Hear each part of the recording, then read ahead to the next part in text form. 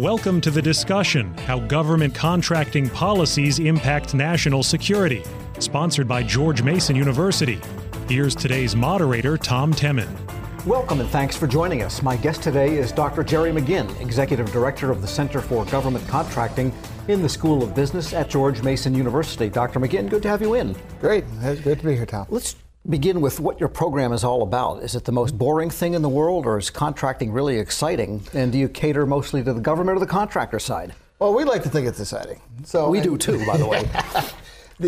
Yes. So the center is the first of its kind in the country, and frankly in the world, where we're looking at both the business of government and how the companies that support the business of government. So we're looking at the policy, business, and regulatory issues that animate the overall government contracting community, which, as you know, is about $500+ billion of dollars. And my role is was to establish that center, and now we're operating it, and we have 3 lines of effort to do that implementation around research, education and training, and collaboration. And so each of those, the research we're writing shorter pieces and doing longer form pieces around the business and policy issues. Well, there's no shortage of material. I mean, this is a really fermenting area. And in the training area, who comes in? Is it undergraduates, graduates? Yeah, exactly. So there on the education and trainings where we're doing a number of initiatives to really meet the needs of today's workforce and the future workforce. So we're actually doing, we've set up an undergraduate minor in government contracting for our undergraduate students to help give them a sense of what the FAR is and what a RFP is, so that when they enter the workforce.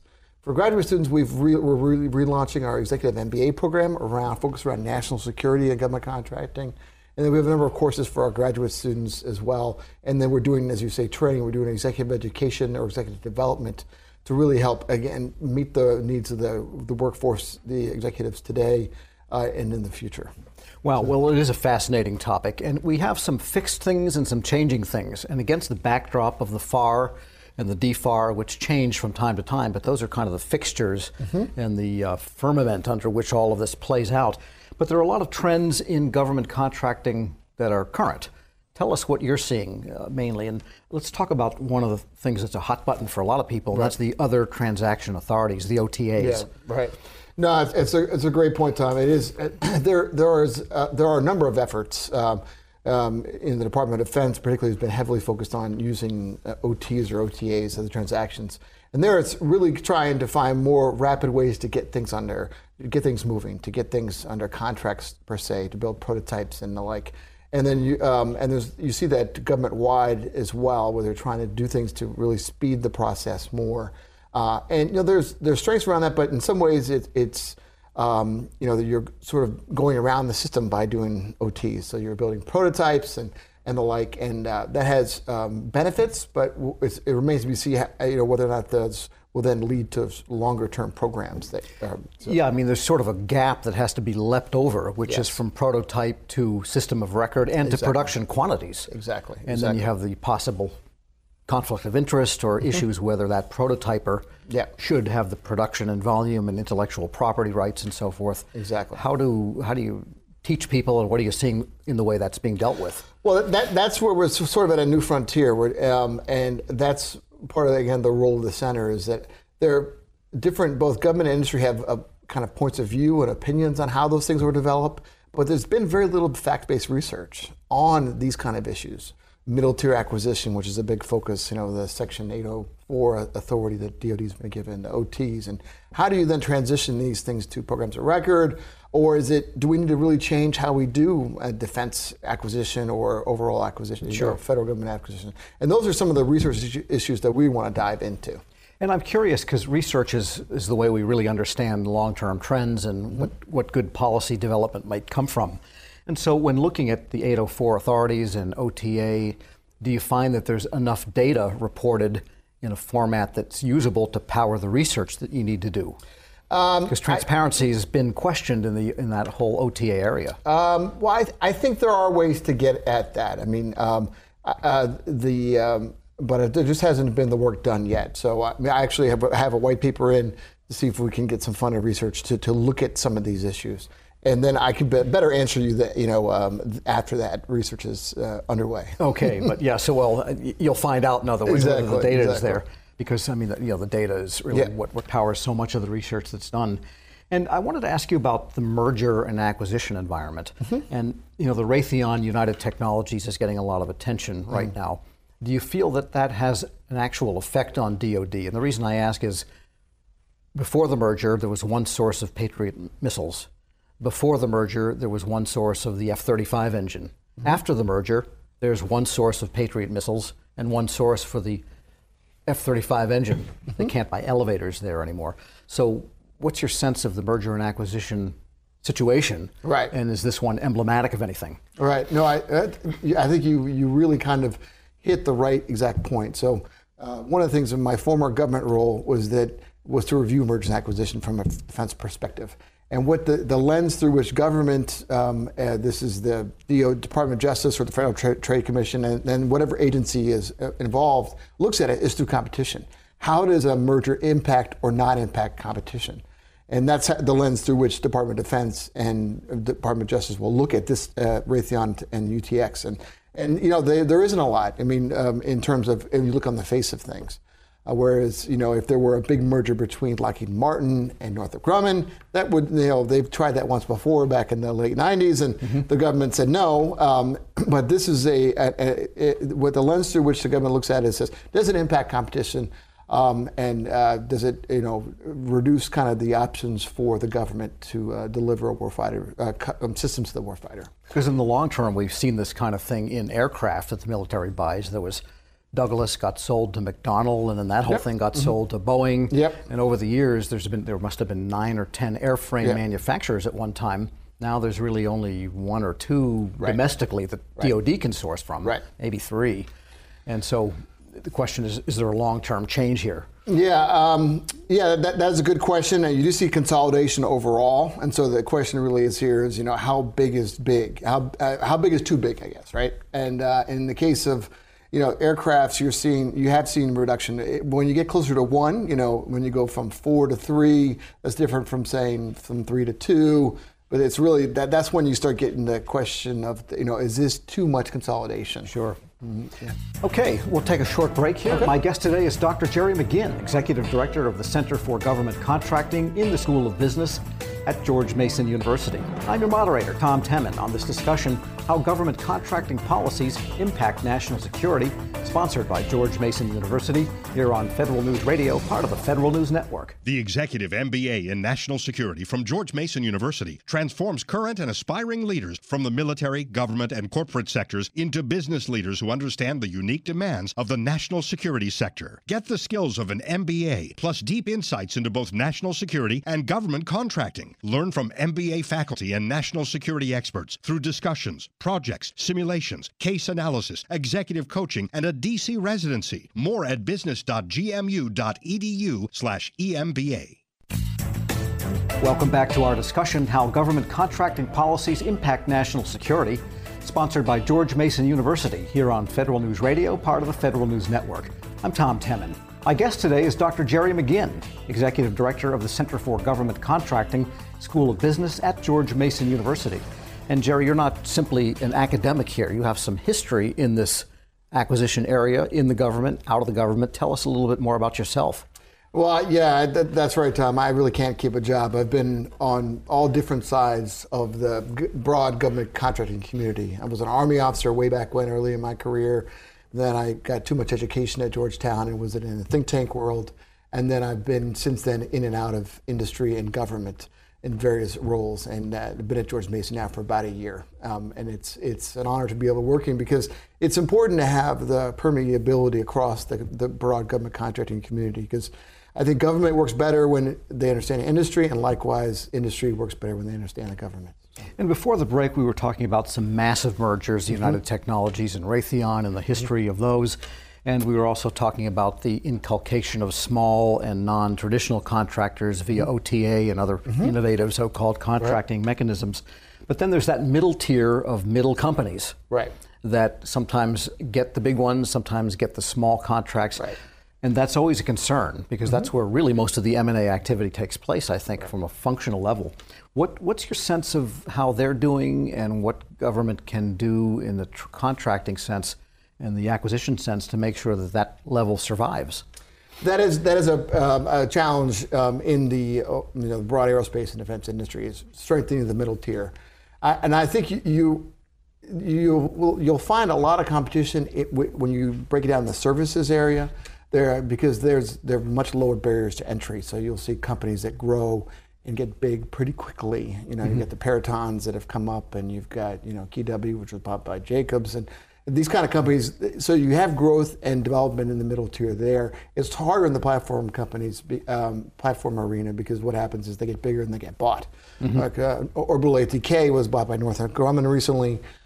So finding, so right now the traditional perception of the industry is you have sort of a dumbbell or a barbell kind of, where you've got the big companies, the primes, and then you have a lot of smalls, and it's harder to get the middle tier built, but it's important.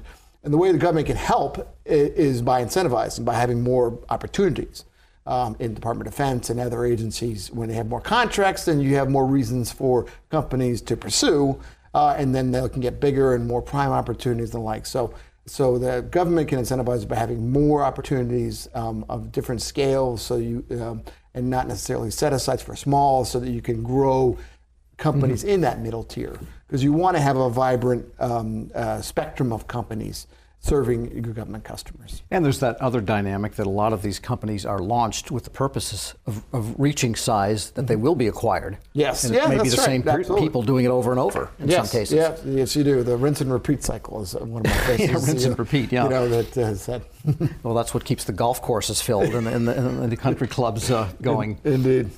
And I guess my other question is, earlier we spoke about the coursework that you do that's in the FAR and the highly regulated areas, the DFAR, that form the backdrop of all this. But it seems to me that to make the well-rounded acquisition contracting person, they really do have to understand the business dynamics, have to be able to understand a balance sheet and so on. So we sort of take the inverse to the approach, in the sense that there are places like Defense Acquisition University and other kind of places that do detailed training on the FAR, which is tremendous. But what you find is business schools generally just teach business, which is, there aren't many business cases or courses that are focused on the particular challenges of the government contracting industry.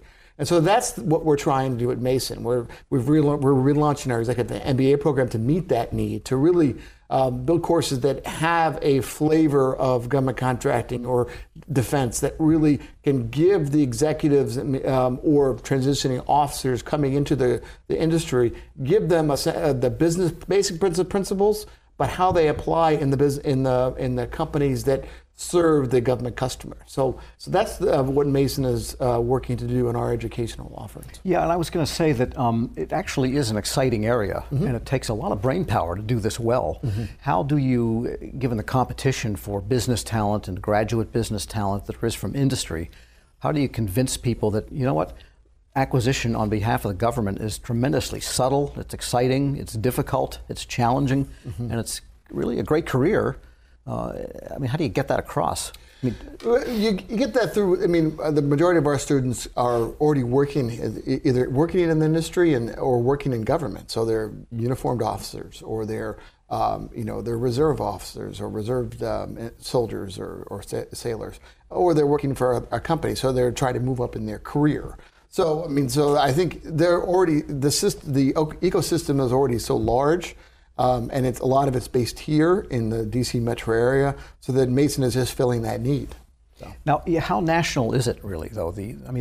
Well, the industry is, it is quite national. You've got, when you go to California, is the heart of the aerospace industry, the origins of the aerospace industry, and there's still tremendous there. There's tremendous amounts in Arizona, Colorado, Florida, Massachusetts, you name it. It spans the overall United States. But there is a big kind of center of mass. A number of the companies are headquartered here in the DC metro area, or have moved their headquarters here, and so this is one of the major nodes for the overall. And one of the hallmarks of the U.S. procurement system is that fundamentally it's honest. There's exceptions that happen from time to time, but it's unlike so many countries. And is that part of the training and development work that you do, is to make sure that the ethical side Well, absolutely. Maintains robustness. Ethics is a critical part of business, and likewise in business that impacts the public sector, it is even heightened in the sense of the strict regulatory requirements in that area. Yes, indeed. All right, good place to take a break. My guest today is Dr. Jerry McGinn. He is the Executive Director of the Center for Government Contracting in the School of Business at George Mason University. I'm Tom Temin. Our discussion is how government contracting policies impact national security, sponsored by George Mason University on Federal News Radio, part of the Federal News Network. The Executive MBA in National Security from George Mason University transforms current and aspiring leaders from the military, government, and corporate sectors into business leaders who understand the unique demands of the national security sector. Get the skills of an MBA, plus deep insights into both national security and government contracting. Learn from MBA faculty and national security experts through discussions, projects, simulations, case analysis, executive coaching, and a DC residency. More at business.gmu.edu/EMBA. Welcome back to our discussion, how government contracting policies impact national security. Sponsored by George Mason University here on Federal News Radio, part of the Federal News Network. I'm Tom Temin. My guest today is Dr. Jerry McGinn, Executive Director of the Center for Government Contracting in the School of Business at George Mason University. And let's talk about national security for a minute. This whole Huawei business, the Committee on Foreign Investment in the United States, CFIUS, there's a lot of ferment going on here. Indeed. What do you make of it all?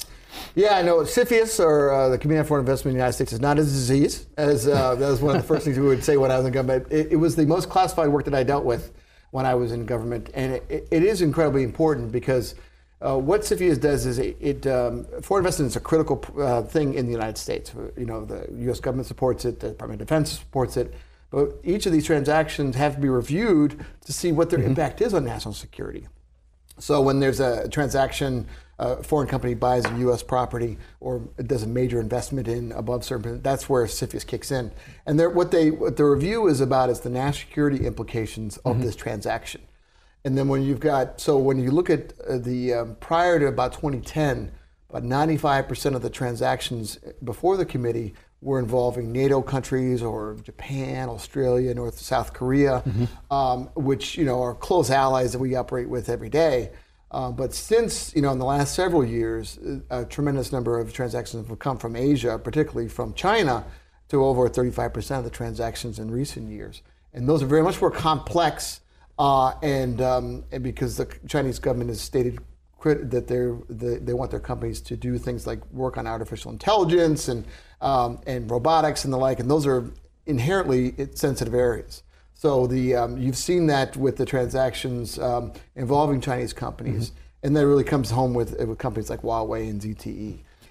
Yeah, I mean, this has always been a concern. I remember, I guess it was in the 80s, that there was concern that Japanese real estate interests acquired Rockefeller Center and all the car business that happened then. But that was primarily economic. Right. No one thought Japan was a threat to the United States, but Chinese investment brings a different shade to it in the sense of they are an economic competitor, but also a major military and almost empire competitor. Yes, yeah, no, it is inherently that way. And particularly when they're dealing with our networks on which our national defense systems operate, so having those run on routers or systems that are Chinese origin, when the Chinese government, by publicly declared law, has the ability to tell the companies to turn over their investment, turn over their kit to the Chinese government, that's inherently a national security issue for the U.S. Sure, and also Russia, because there was the software deals with Russia and the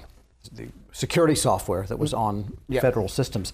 At what point, and how do you convey this? At what point does it become this is something beyond the contracting officer or this particular shop that's buying and becomes an issue where Congress gets involved and where it really gets to be a policy issue and not just an acquisition issue on the spot? And you have seen this, and that's a great question, Tom. You've seen this with the recent law that was passed in 2018 on that modernized the CFIUS process. It was the Foreign Investment Risk Review Modernization Act, I believe, FIRMA. And that was about changing the way in which we look at foreign investment.